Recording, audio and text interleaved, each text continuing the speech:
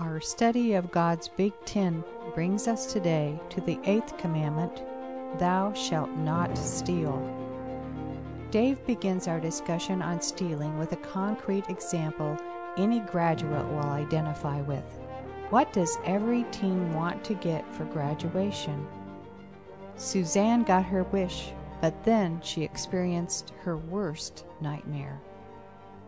What to her wondering eyes should appear when she woke up and she walked out into the driveway, there was a brand new pickup truck.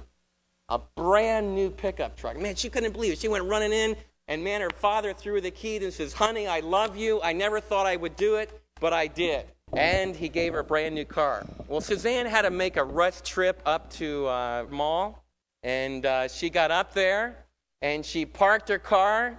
She used the automatic lock. In fact, she wasn't confident that the automatic lock worked. So she went to the doors around the other side of the truck and made sure the doors were locked. She ran into Penny's, checked with a salesperson. The person found her order right away. The dress had been altered. The fit was perfect, man. She was going to look really stylish that night. She went running back out to the parking lot. She hadn't been gone 15 minutes. Are you sure you locked the truck? Yes, sure I locked the truck. She could barely get the words out. You're absolutely sure you didn't leave the keys in the door? The policeman had gone through the run-of-the-mill, filling out a stolen vehicle report. But as Suzanne's tears began to roll down her cheek, even this policeman that dealt with it every single day couldn't help but be moved and touched by the fact that here, this innocent teenage girl on graduation day, all the idealism and all the innocence come crashing down because her truck is stolen. You know, whether it's a stolen vehicle, whether it's coming home to your house and finding out that your possessions have been vandalized. In fact, people tell me that when their house has been robbed, that they're never the same again for a long time. In fact, I never had that happen, and so in counseling, when I've worked with someone like that, I just have to try to just listen real carefully because there's a feeling there that I've never experienced, but it's one of the most devastating feelings that I think I've ever dealt with. When a person says, every time I go in the dark of my home, I'm scared, I'm frightened, I feel like somebody violated me, because certainly our possessions are kind of an extension of ourselves. Do you know that the Lord God loved us so much that he knew whether someone stole answers from you on a test and cheating, or whether they snatched your purse, or whether they broke into your home, or whether they stole your truck? The Lord God of heaven that we're here to worship loves us so much that he gave us the right of our private possessions. Now, communism tried to take that right away. Karl Marx said that all the goods needed to belong to everybody. And so he initiated a system that had national governmental stealing. But I want you to know that as we sit here today, that the Lord God of heaven loves you enough that we've been learning in the Ten Commandments that this God that says, I want you to love me with all your heart, this God loves us with all of his heart, and he loves us so much that he wants to protect our families. So he wants us to honor our father and our mother. Both when we're children, we need to obey them, and when we're old, we need to take care of them. When they're old, we need to support them and take care of their needs and give them what is their due. And so the Lord loved us so much, he wants to protect our families. We went on a little bit further and found out that the Lord wants to protect our marriages, that he says, don't commit adultery. He wants to protect our marriages. He also wants to protect our lives. He says, thou shalt not murder. Today we come to the 8th commandment, thou shalt not steal. And let's open our Bibles to Deuteronomy chapter 5, verse 19. And what we're learning is that this Lord of love in these last 5 commandments is dealing with the way of love in our horizontal relationships. Stealing, losing your possessions, having someone break into your home, all the things that a robber does, these are the things that suck the happiness out of us. They destroy us, and the Lord knows that, and that's why in Deuteronomy chapter 5, verse 19, we read the simple words, you shall not what? Steal. You shall not steal. Very simple. It's repeated in Exodus chapter 20, verse 15. Leviticus chapter 19, verse 11. Now, the Bible says that in the mouth of 2 or 3 witnesses, everything is established. When God is the witness that says it 3 times, we should get the idea, you should not steal. If God tells us 3 times in the Old Testament, in point blank range, don't steal, we need to learn not to steal. Now we ask ourselves, well, what is he talking about? What kind of stuff is in the Old Testament does it talk about that was stolen? Well, you begin in the book of, you can look it back in your Bible, in Genesis chapter 44, verse 4. It tells us a story in Genesis chapter 44 of some Israelites that are down in Egypt. They are Joseph's brothers. Earlier in Joseph's life, they had done one of the last kind of stealing that we're going to talk about, which is kidnapping, which is stealing someone's life. But in chapter 44, Joseph accuses his brother. They don't know that he's Joseph. They don't know that it's his brother. But Joseph, who they think is this ruler in Egypt, accuses his brother of doing what? They had a dinner party. And at the dinner party, there was all kinds of beautiful vessels that were out there. But Joseph had one very special cup. It was an Egyptian divining cup. And Joseph put that cup into Benjamin's sack. And Benjamin didn't know it, and when they took off back to go back to the land of promise, back to the land of Palestine, Joseph sent one of his servants out there, and he said, why have you stolen my cup? And what I want you to feel is, that gives you an idea of what this command means, thou shalt not steal. And it was a horrible thing, even with Egyptian morality, to contemplate someone that would have a meal with you and then steal from you. So there's an example of a stolen household item. Another example is when Laban, now this was probably a good theft because the stuff that she stole was bad news stuff anyway. But remember the story where Laban had his gods stolen. And his gods were taken away from him. And so he chased after Jacob and said, why have you stolen my household things? And so we have the word used of stolen things, household goods. We have stolen wages. Let's look at Leviticus chapter 19, verse 13. Genesis, Exodus, Leviticus chapter 19, verse 13.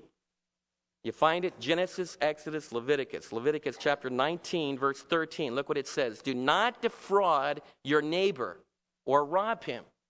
You say, well, I wouldn't think of robbing my neighbor. I like the guy that lives next to me. Now remember, we've learned in the past that a neighbor in the Old Testament isn't just the person that lives on either side of us. It's not even just the person that lives on our block. The word neighbor in the Old Testament stresses what we learned the last time we were together, that there's always a relationship between people. There's always connectedness. So what the writer is saying is that those that you're connected with in business, in school, in life, in your neighborhood, don't defraud your neighbor. You say, well, how in the world would I ever do that? He goes on and tells us how we might do that. He says, do not hold back the wages of a hired man overnight. Now, what is it saying? It's saying in the Old Testament, if you're a farmer, which most of the people were in the Old Testament, agriculture was the number one industry. What the writer says is that if you invite some people to come and haul hay in your field, which is something that as Texans will really identify with, and you promise those guys that are hauling hay in your field that when you leave tonight, I'll cover what you did for me today. What the writer says is, when it comes that evening, don't tell him, well, you come back tomorrow. In other words, so you can have a hook in him. You come back tomorrow and I'll pay you the first thing in the morning. He says, don't do that. That's defrauding your neighbor. You need to pay him that night, especially in the Old Testament culture, because they lived by a daily wage.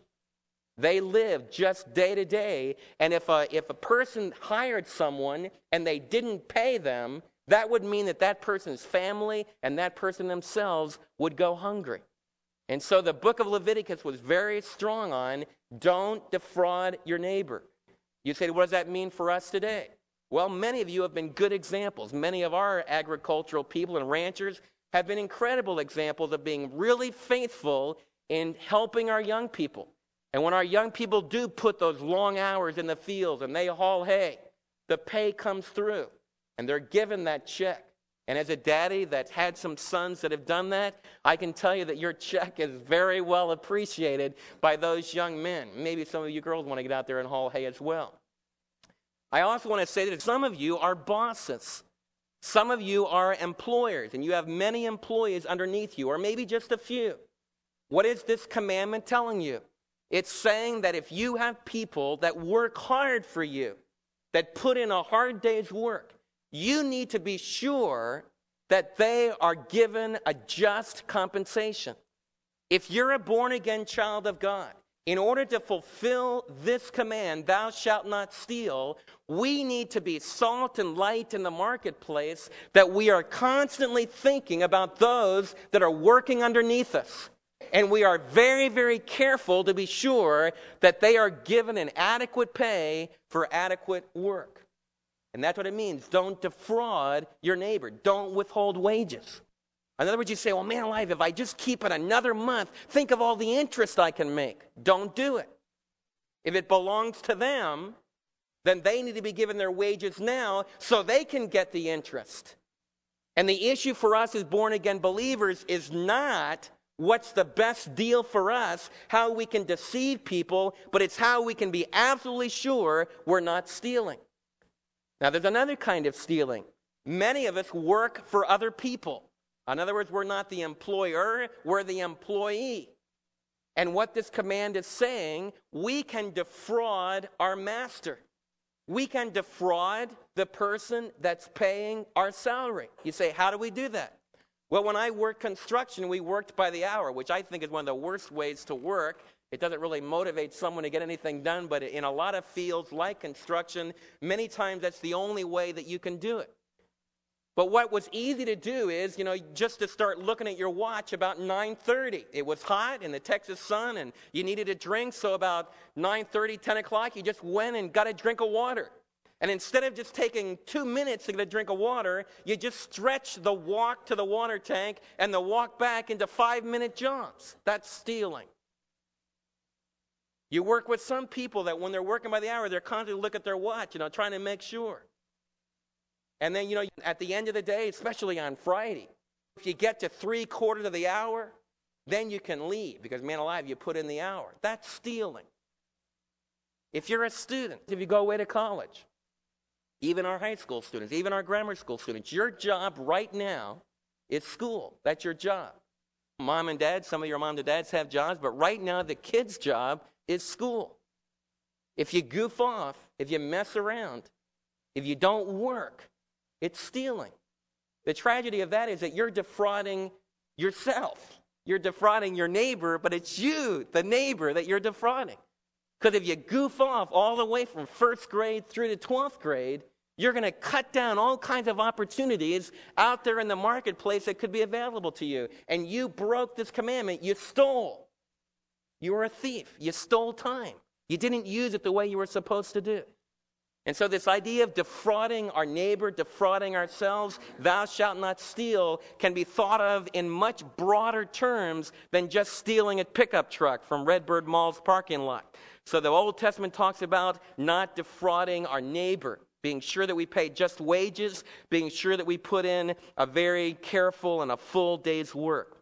The Bible talks a lot about stolen animals. In the book of Exodus, chapter 22, 1, 4, and 12, there's all kinds of verses that relate to having animals that were stolen. Look at Exodus chapter 22.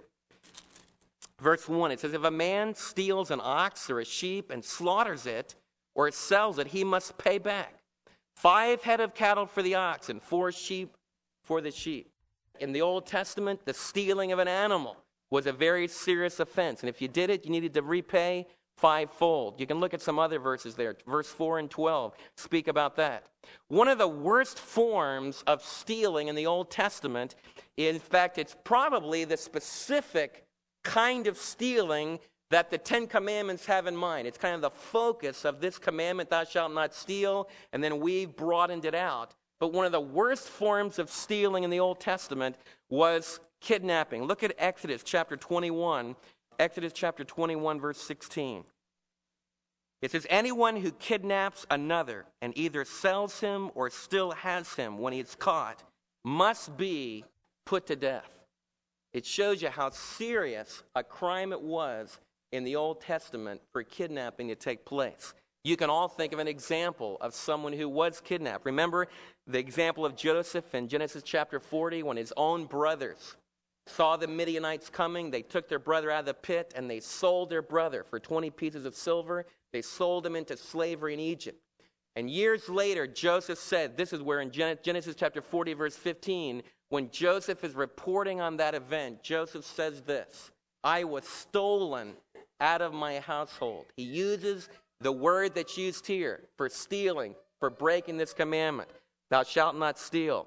And kidnapping is one of the worst forms. I remember as a kid, my parents talking about when Lindbergh's son was stolen. You might remember when his son was kidnapped. And I never forget my parents telling me about, the Lone Eagle being the first person to fly across the Atlantic. And then those tragic headlines about how one of his children was kidnapped. And it was one of the very first times in the American culture that just in a devastating way, the whole nation was faced with the tragedy of a kidnap that ended in tragic death. God loves us so much that our kids should be able to walk freely, should be able to walk anywhere and go anywhere. But that's not so in our society. You say, why not? Because right now our society is in the midst of an anarchy and a rebellion against the kind of commandments that we're talking about.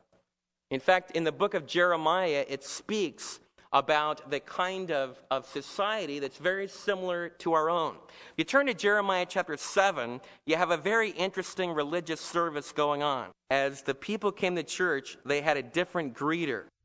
It says in Jeremiah chapter 7, verse 1, this is the word that came to Jeremiah from the Lord. Stand at the gate of the Lord's house. In other words, stand at the entrance of the Old Testament equivalent of a church building.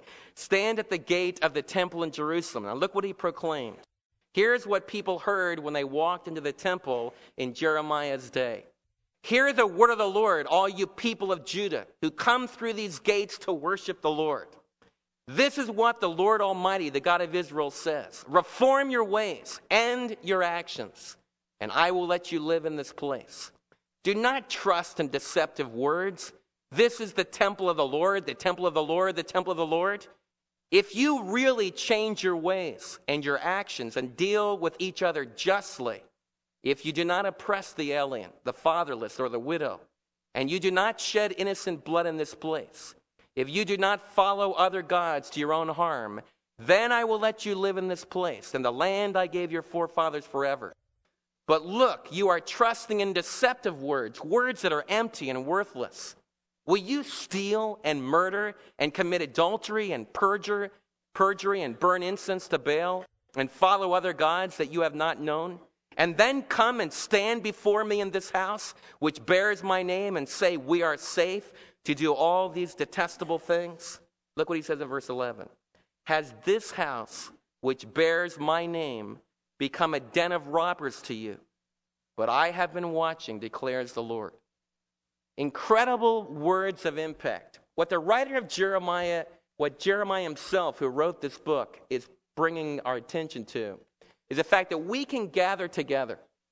We can be together, and we just sang several songs of our love for God. We're singing about how we love his name. We sing how we love to sing his praises. We're so glad that he's in our life. But I want to tell you something. The true God is here with us today. He says, if you stole this week, if you cheated on a test, it says if you were working on your income tax and you stretched it out a little bit too far, when you knew in your heart, your conscience said, that's really not a valid deduction, but they'll never find out. If you said they'll never find out and you stole a little bit, and then it's really easy to say, well, man alive, the government's corrupt anyway. Everyone steals. If you did that, then the Lord says to us, don't think you can gather together as the body of Christ and think that I don't really know what's going on. And I really want to challenge you, brothers and sisters, because it begins with just little stealing, just a little tiny bit, just a little bit of cheating, a little bit of twisting what you know is right, stealing a few tools from your boss. Maybe just, when you're going through a cafeteria line, sneaking a little more butter, just putting under your mashed potato. I'll never forget when I was in high school, the big story in our school that they told us every single year was this guy that was going to be a banker. And he was going to be the head of one of the biggest banks in the country. And he came through a whole morning of interviews, and everything was going great. I mean, he was sure to be named the president of the bank by the board of directors. They went out for lunch, and they were going through the cafeteria line there in New York City, one of those, push-button things, and then with a long thing. And one of the board directors saw this guy they were interviewing just shove a couple butters underneath his mashed potatoes. And that ended. He never got that position. If you'll steal with a little bit, I can't trust you with a lot. Because little things determine what we do with the big thing. And Jeremiah is a prophet of God that loves the people of God enough that he stands at this temple where the people are now coming in. They're saying, because we sing beautiful songs, because we express love for God, God doesn't really know that we didn't pay the alien that was among us. In other words, we hired an alien. And we'll have to say they hired him legally. But they hired an alien, and they didn't pay the alien a fair wage. In other words, they didn't give the alien what the alien was really due.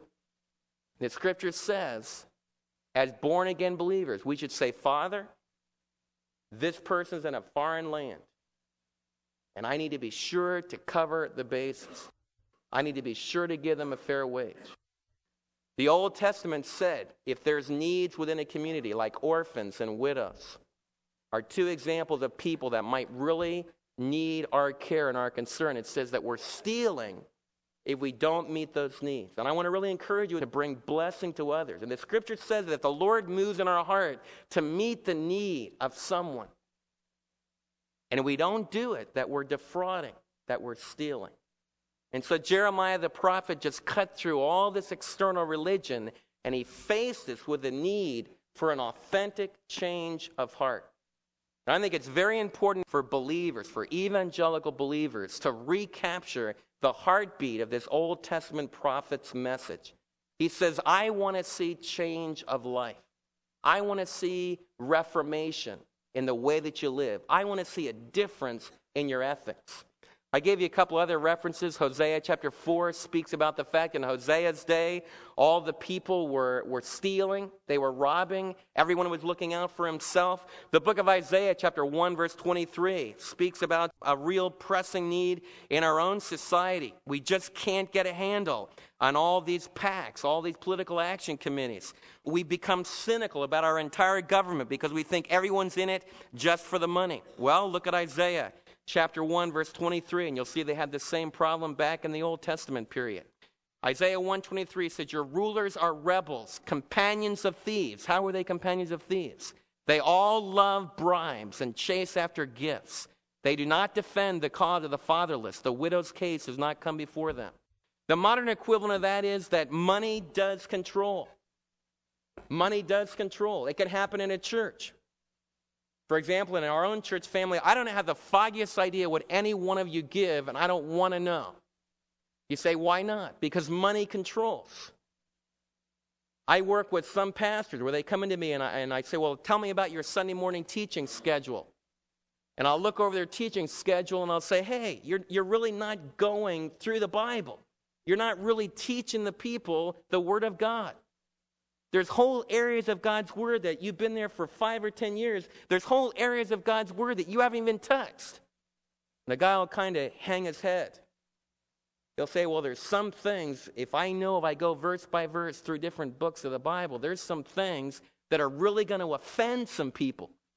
And if I offend those people, I know what they give, and that's going to be the end of the whole ministry. It'll be the end of my job, and my kids will be hungry.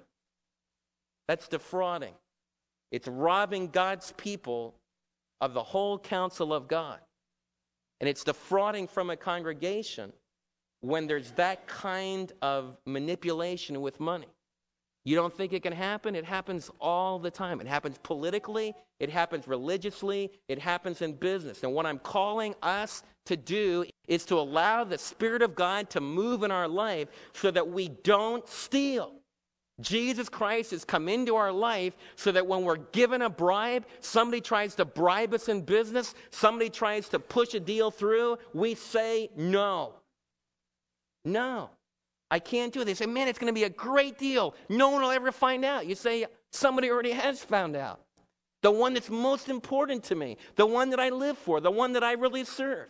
When your business partners and the people you work with and your school teachers and all the different people that come in contact with us, when they see those kind of choices from God's people, when they see a business executive that's given a great opportunity to make a little bit more, but he just have to cheat just a little bit, twist the rules a little bit. When they see a person say no and even take loss from that, there's going to be a revival in this land. Let's allow the revival to begin right in our own hearts. Maybe some of you face a decision today in politics or business like Dave just mentioned. All you have to do is stretch the truth slightly or accept some money with strings attached, and your career can take off. Don't give in. An honest man may be poor, but he can enjoy sweet sleep. The thief robs himself of his most precious possession, his personal integrity. All of us know this. The question is, will we remember to rely upon Christ in the split second of temptation? Dave has exposed how thievery infiltrates our lives. We don't need more eloquence of the tongue or silver-tongued orators Sunday mornings. What we do need is honest fingers handling the money Monday through Friday in the real world.